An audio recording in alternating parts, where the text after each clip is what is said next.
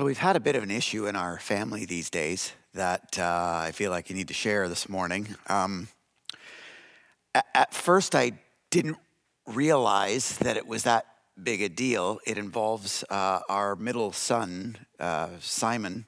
He's 9. But after talking with him, I realized that this is actually a pretty serious thing. And so I was talking with him one day and realized that he was tired of watching the Toronto Maple Leafs lose. And he said to me, "Dad, I'm sick of cheering for a loser team." And I couldn't believe that he had figured that out by the time that he was 9. I was kind of impressed by that. But what he said next surprised me. He said, "Dad, if they lose 3 more games, I'm not going to cheer for them anymore. I'm giving them 3 games."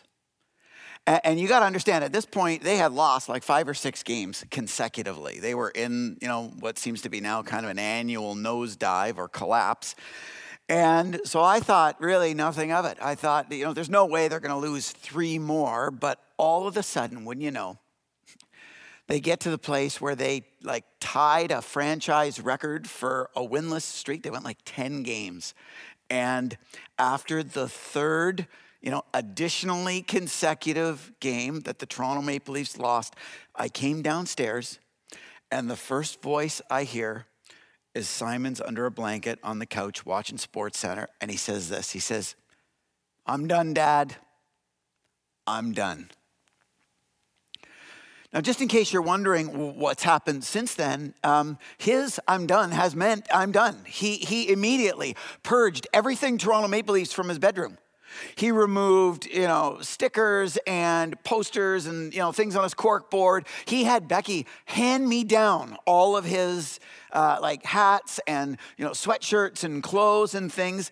And he has since replaced them with gear from now his new favorite team, for whatever reason, the Chicago Blackhawks.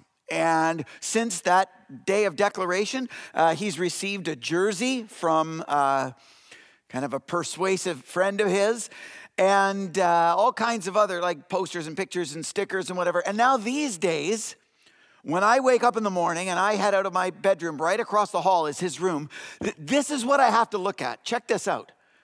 Every day, this is what I have to stare at because my 9-year-old son decided that he was done. Isn't that horrible? That he was done. And the funny thing about all this has been the reaction, I feel. And most of the reaction hasn't been from Leaf haters who, are finally kind of celebrating or congratulating Simon for being rescued from the dark side. Most of the reaction are from, other loyal kind of Leaf fans who are friends of mine that are just devastated that, in that sense, we've been so betrayed. And, they've asked me point blank, does the kid eat anymore? Is he, paying your rent? What does he do when your family goes on vacation? Who does he stay with? Obviously, he doesn't come. Have you adjusted the will accordingly? How if he has kind of disowned the Leafs, if he's done with the Leafs, well, surely you're done with him, right? It's kind of how the logic goes. And of course, we all know, all joking aside, that doesn't happen because there's a difference, isn't there? There's a difference between people who are fans and people who are family. There's a difference between relating as a fan and relating as family. Or at the very least, there ought to be a difference in the way that we intuitively feel like a family ought to work. Let's just say that. Now, I was thinking of a couple recently who, at a time in their marriage, was plagued by infidelity. One of them had an affair. But rather than packing it in, they took some time to reflect and, considered hard the till death do us part, that part of the vows that they had made to each other, and decided to hang in there. Decided to give it a go, work through issues, offer forgiveness, do what it takes for reconciliation and healing to the point where their relationship got and has continued to grow stronger than ever. But as if that wasn't enough, then, a few years later, they had to endure their, teenage child kind of go down the road of ultimately drug use, and then not just drug abuse, but drug addiction, and then parent an unplanned grandchild. And, when you think of all that this couple has had to endure, you think, eventually they're just going to say enough's enough. But again, they didn't. And they hung in there, and they've been involved in this grandchild's life and in raising them while simultaneously kind of supporting the recovery and the healing of their son. And, there are pictures like that out there where you just look at people who are willing to say, you know what? No matter what, I'm not leaving. I'm hanging in there. I'm there for you. There's, I'll never quit. I'll never be done. And you think, man, that's what family's all about. That's how family's supposed to work. And I guess the question that I want us to think about this morning is, what's the difference? What's the difference in those two ways of relating? On the one hand, the fickleness of a fan that can kind of get on board the bandwagon of a relationship, and then when the going gets tough, they can kind of get going and jump on the bandwagon of another kind of relationship, versus the kind of timeless faithfulness of those ideal or more heroic families that hang in there no matter what, that are there for each other until death do us part. What's the difference between those two ways of relating? And more importantly for each of us this morning, how can you and I experience the kind of relationships that more typify the timeless faithfulness of that idealistic family and enjoy the peace and security and the hope and the healing and the forgiveness and the reconciliation, the commitment of that kind of timeless faithfulness, instead of having to endure the fickleness of relating to one another as fans. Well, if you've been tracking in this series, you know that the one thing we've been learning is that we actually have a choice for how we engage in relationship. We actually have a choice for the kind of relationships that we experience and the contributions that we make to those relationships based on whom we choose to resemble. That we've been learning in this family resemblance series that we have a choice, whether we know it or not, we have a choice of whom we can aspire to resemble and in increasing ways resemble to a greater degree. And this morning, I want us to continue this conversation by considering this attribute or this aspect of the characteristics of God. Because as I think about it, the idea of timeless faithfulness and constant commitment is one of the earliest characteristics of God that we see evidenced in the scriptures. In fact, just chapters after God has created the heavens and the earth and created humanity, and humanity has decided, in spite of that, to deviate from his ideal, to reject and abandon God, and to bring the spiritual disease of sin into the world. We see a story, an episode, where God is so discouraged. He's so saddened. His heart is so broken by the behavior of humanity that he's tempted to give up on it entirely and to kind of pack in the dream that humanity would live in this close, ongoing, intimate relationship with him, except he refuses to do that. And from about chapter 6 to about chapter 9 of the book of Genesis, the first book of the Bible, God agrees to spare humanity through a man and through the family of a man named Noah. And for some of us who've grown up in the church and especially, gone through sort of the Sunday school era, we've heard of Noah and the ark and the flood and the 40 days. And I'm not going to get into the complexities of, whether that's scientifically evidenced and whether there actually was a flood on earth and whether a ark of that sophistication in that technological era could actually survive a 40-day flood. We're not going to get into all of the complexities and kind of nuances of the story of God's interaction through the life of Noah.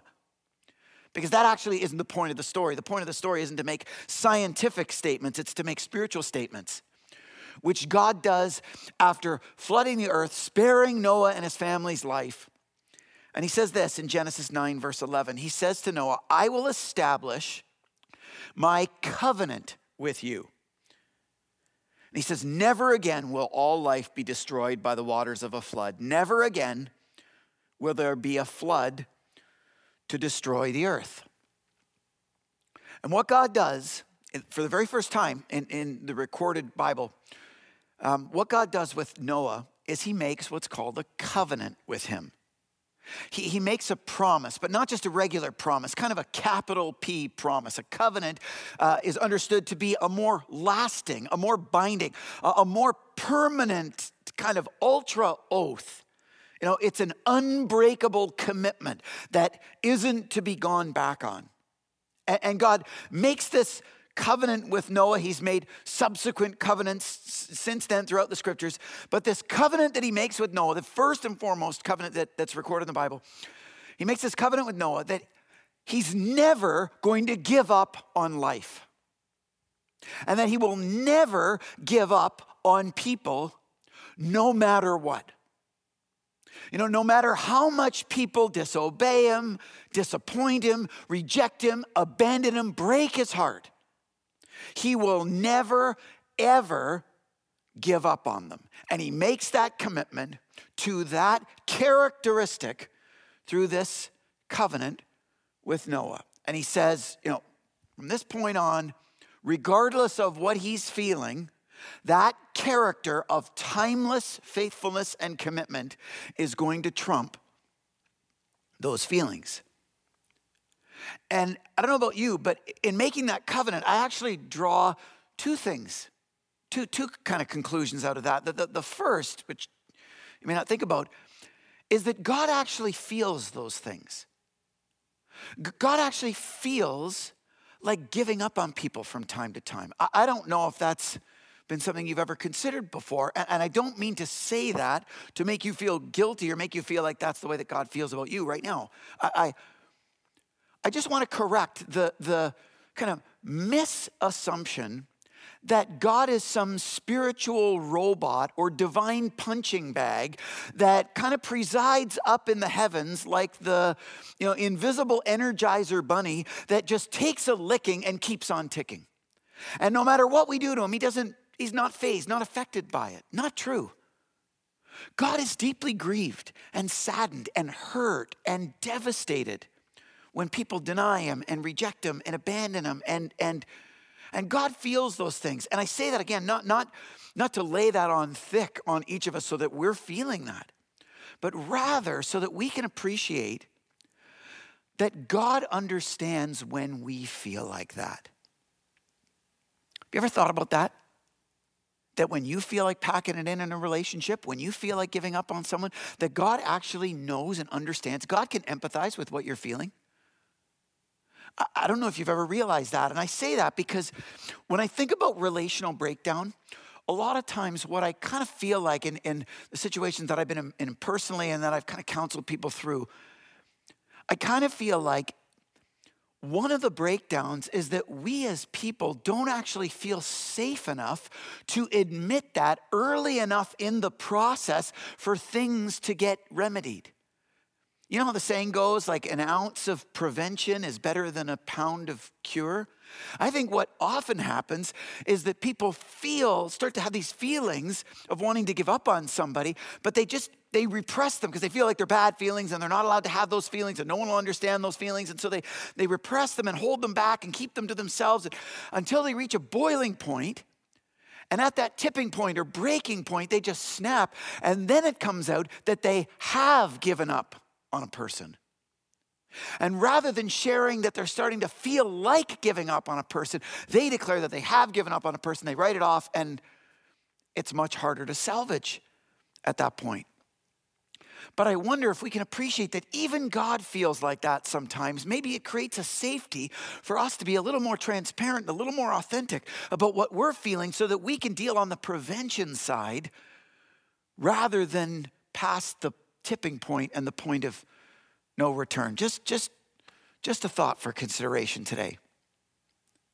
The bigger point, though, and this is more central to the covenant that God establishes with Noah, is that at that point, God is declaring that this character of timeless faithfulness is always going to supersede those feelings of wanting to give up on people. And what he does is he's actually categorizing which of those are character and which of those are just feelings, which is very, in fact, ultra important for us today.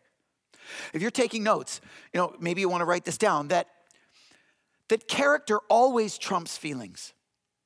Character always trumps feelings. No matter what we're feeling, character's going to trump what we're feeling. If we're feeling like we want to be a generous person, but our character is cheap, we're never going to give stuff away. But if our feelings are, we might want to hang on to things, but our character is generous, we're just going to keep giving stuff away no matter what. We kind of can't help it because our character overrides our feelings. That's why people sometimes struggle with losing weight, because they feel like they want to get in shape. They feel like they, want to lose weight. But if our character at that time is, more on the lazy side or the undisciplined side, it overrides those feelings of wanting to get in shape or lose weight. Character always trumps feelings. And what God is declaring as timeless of him is that his character of faithfulness and lasting commitment will always trump those feelings that may at times want to give up or be done with people. And isn't that significant? Because that's quite the opposite of what many of us often experience, isn't it? Many of us have categorized those in the opposite direction, haven't we? And whether it's when we start a new job or when we're, moving in with, those new classmates or roommates, or whether we're standing at the altar, we have feelings that are really excited and hopeful that this will last for the long haul. But when the going gets tough, the tough get going, meaning they're out of here, because the character of fickleness, the character of a fan, actually has trumped those feelings that want to be in for the long haul. And what God is declaring about himself is that the feelings are the desires sometimes, or the considerations to give up on someone. The character is of timeless commitment, and that character will trump those feelings. Now, why is that relevant for us today? Because this entire series has been about realizing that we have a choice of which character we can aspire to. Do you remember what this entire series has been anchored in? This verse from Romans 12:2 that Ben introduced the very first morning of the Connected series, where it says there, don't copy the behavior and customs of this world, but rather let God transform you into a new person by changing the way you think. One translation says, don't let the world squeeze you into its own mold. There is a way of living and relating that each of us kind of innately find ourselves predisposed to. And Ben introduced this in week 1, where sometimes, that predisposition is natural and genetic. Sometimes it's a product of our nurturing and our environments and climate and experiences. Sometimes it's a product of both. But each of us are predisposed to relate a certain way. The thing is, though, with God, we actually have a choice to default towards those predisposed habits and ways of relating according to our wiring and our experiences, or to aspire to bear the resemblance, not of our upbringing and our environment, but to bear the resemblance of God by allowing him to transform us. And when we consciously make that decision, we actually enter into the wonder of what is called the gospel of Jesus Christ, the good news. Because the good news, if you're unfamiliar with the message of Jesus, is not just that this guy who claimed to be God came to earth and taught a bunch of cool stuff, performed some miracles. And it's not just that he died for the sin of humankind, as extraordinary as that is for you and me. But ultimately, that in dying, he also rose again so that his spirit would be alive today and available to invade the lives of every forgiven believer, to give us the resources to live the way he lived. And to give us the capacity, as the passage says, to be transformed by God. God's not inviting us into a life where we have to get our own act together and we have to do the changing. God wants to do the changing in us and through us and for us, if we will consciously choose to allow it. And if we will consciously choose to embark on that transformational journey with him. where we aspire to his character, to bear his resemblance, represented in the conversation today in a passage like 2 Timothy 2, verse 13, where it says, even if we or people are faithless, God remains faithful, for he cannot disown himself. Even if he wanted to be faithless, he can't. He remains faithful. He has made that covenant with people to that characteristic, and that character will always trump those feelings. That's who God is. And by letting him transform us through consciously choosing to bear his resemblance, we can be those people too that hang in there and don't give up and stay faithful and go the distance and are in relationship for the long haul instead of relating as fickle fans. Now, some of you, I'm sure, as you're considering that, are wondering if there is ever a time where God would affirm, breaking off a relationship, where there's ever an appropriate time to resemble God's character and to actually end a relationship. And the short answer, if you're wondering that, is absolutely yes. If you're in a situation of abuse, get out of it.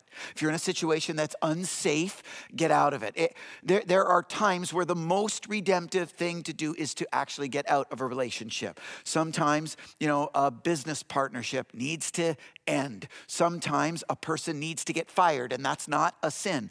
Sometimes, Jesus even conceded, sometimes a marriage relationship is so off the rails that unfortunately the most redemptive or the least unredemptive thing to do is actually to separate and end the thing. Sometimes. But I'm going to say two things about this real quick. This isn't ultimately the conversation this morning. Number one, if you're in a place you want to pursue that further, you want to understand what those appropriate times would be, you can either download or purchase a book written by a psychologist named Henry Cloud. The book is called Necessary Endings. And Henry will do a much better job than I ever could or we could ever do in a time like this to kind of walk you through the circumstances and the conditions and the nuances where it actually is appropriate to put boundaries on or to end a relationship. Second thing I'm going to say is from God's perspective, never mind from Henry Cloud's perspective. In those cases, those are by far the exception and not the rule. Ending relationships is not to be the norm, it is to be the rare exception. And yet, if we're honest with ourselves in the culture that we live in and the kind of consumeristic, materialistic, temporal nature of our world, most of our relationships are defined by the fickleness of fans, aren't they? And we break up and we give up and we move on and we write off and we're done way, way more than we ought to be. That's not the norm for God. That's not his character. If we're aspiring to pursue and be transformed by him into his resemblance, God's character is much more represented by a passage like 1 Corinthians 13, where in verse 7 it says this, love, which is often synonymous for God, love always protects, love always trusts, always hopes, always perseveres. Love never fails. And you know what the original word for always and never is translated best as in the English? Always and never. That is the rule for God. That is the norm. That is the standard of his character. And he prefers that we're not going to talk about all of the ways that we can wiggle our way out of relationships, but rather how we can be the kind of people who are always those people and never give up on one another. And I wonder this morning as we've been having this conversation, what are those relationships that have been rolling through your mind where you're being challenged today to bear more of the resemblance and likeness of God in them? Are there people at work in your world that you've been kind of avoiding ever since that awkward conversation or conflict? Are there neighbors that you live near that you kind of, head to the other side of the sidewalk around the mailbox since that spat a couple summers ago? Are there kids in college that you used to hang out with, you used to study with that, just aren't part of your crowd or your circle anymore, that you've kind of, written off, that you're being challenged to consider how you relate to these days, or, push it a little further, bring it a little closer to home. Are there family members that you just try to avoid at all costs these days? Is there a parent or a kid that has caused you so much hurt that you've tried to minimize that relationship?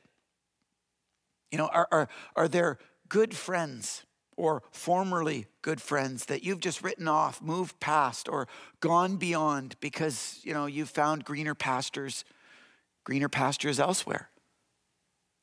And while you're thinking about that, while you're thinking about who those people are that are kind of rolling through your mind today, where we can most bear that family resemblance of God's timeless commitment, I want to push two relationships a little further, because in the Bible, as the story of God progresses, God actually uses the language of a covenant to describe two specific kinds of relationships among people, two different human relationships, not just his relationship with us. One is the relationship of marriage, and one is our relationship in and as a church. And in those two relationships, God kind of puts them at a higher level when two have become one, and in the church when many have become one. God kind of holds those relationships in higher regard because the scriptures teach that those relationships are intended by God to be the best metaphors or the best images of how he relates to us. And I say that because when I think about the fickleness of being a fan, and I think about, in contrast with the timeless faithfulness of being that ideal family that represents the character of God, where I see that break down most commonly in our day and age, or where I see that most under attack at the very least? In the relationship of marriage and in the relationship among people in the church. And I would wonder whether specifically in those relationships, whether God couldn't impress into our hearts today a motivation to draw a line in the sand and to consciously choose from this day forward whom we're going to most resemble, and to get out of our default, natural, inherited, genetic, predisposed patterns of relating, and to choose to allow God to transform us into his image, where his character of timeless faithfulness trumps those feelings to be done with people. I had a friend who sent me a text a little while ago, and I should probably use the term friend kind of loosely. This person and I did track as friends for some time. There was an era of our lives where we were friends, and as couples, we were friends. But this friend of mine kind of got to the place where when it came to faith and God and church, they were kind of done. And to the point where, they even left town. And I would see them once in a while when I was in their town, but relationally, it felt like with me, they were kind of done. And with jobs, they were kind of done. And eventually with their spouse, they were kind of done. And then eventually with the things that they had embraced, once they were done with other things, they were done with those things. And we'd only kind of barely kept in touch. But last week, I was in Fort Lauderdale, Florida for meetings for a few days. And yeah, I know. Yeah, right. Meetings in Fort Lauderdale, Florida. I know. And we had kind of an afternoon of free time before the meeting started. And Becky and I were sitting by the pool. And this friend of mine texted me that they had just watched the message from Vision Night, which, as a timeout, kind of a shameless plug. If you didn't experience Vision Night with us and you want to get the spirit or the heart of where we as a church sense that God is leading us in the future and want to kind of be in the know, be in the loop on that, and kind of be tracking with us in the adventure that God has for us, go online and watch the talk. You won't regret it, and it'll draw you into this journey and adventure that we're on as a church. It'd be really great for you. Having said that, we're talking about this Vision Night talk, and eventually the conversation shifts, and the text I get says, I want to start over. Is that possible? I want to start over. Is that possible? And full disclosure, I'm getting this text on a lounge chair in Fort Lauderdale, Florida. So I am not admittedly in my most pastoral mode. I'm just kind of back and forth casually with text. So I sent him a one-word answer. And I didn't mean it insincerely. I wasn't not paying attention to the conversation. I was engaged in the conversation, but just in the brevity of it, I sent him a one-word answer. You want to guess what the one word I sent back was?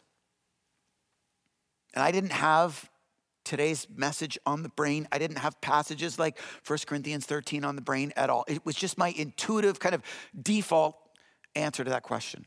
One word. The word always. I want to start over. Is that possible? Always. Because I know that that's the character of God. God has established a character with us that is always there. Yes, there are consequences to our decision to abandon, deny, reject, and disobey him, but God is always there for us. In fact, God is waiting for us to turn back to him. God is not just waiting for us, God is eager to run to meet us, the scriptures say, when we turn back to him. And God is always there for us. He's always faithful. He'll never leave us, never forsake us, and never give up on us. That's the character of the God of the Bible that I want us to be confronted with today, because you and I can choose to resemble that character. And you and I can choose to be transformed into that character by that loving, faithful God. And I wonder how many of us would benefit from making that choice today. How many of us could enjoy the wonder, the blessing of lasting, permanent, no matter what kind of committed relationships. And I wonder what our world would be like. What our neighborhoods would be like, what our offices and classes, what our church, what our cities and region would be like if all of us together consciously chose to be transformed in that way by God and to abandon the way of the fickleness of a fan and embrace the timeless faithfulness of heroic families that is the heart of God.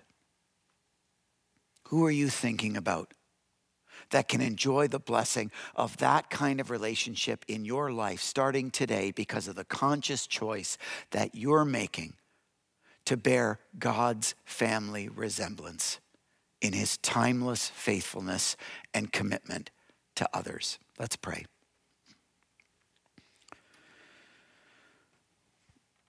God in heaven, we just want to pause and thank you for who you are.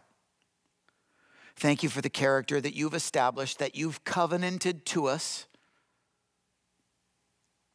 to live out faithfully and to live out timelessly, to never leave us, never forsake us, never give up on us.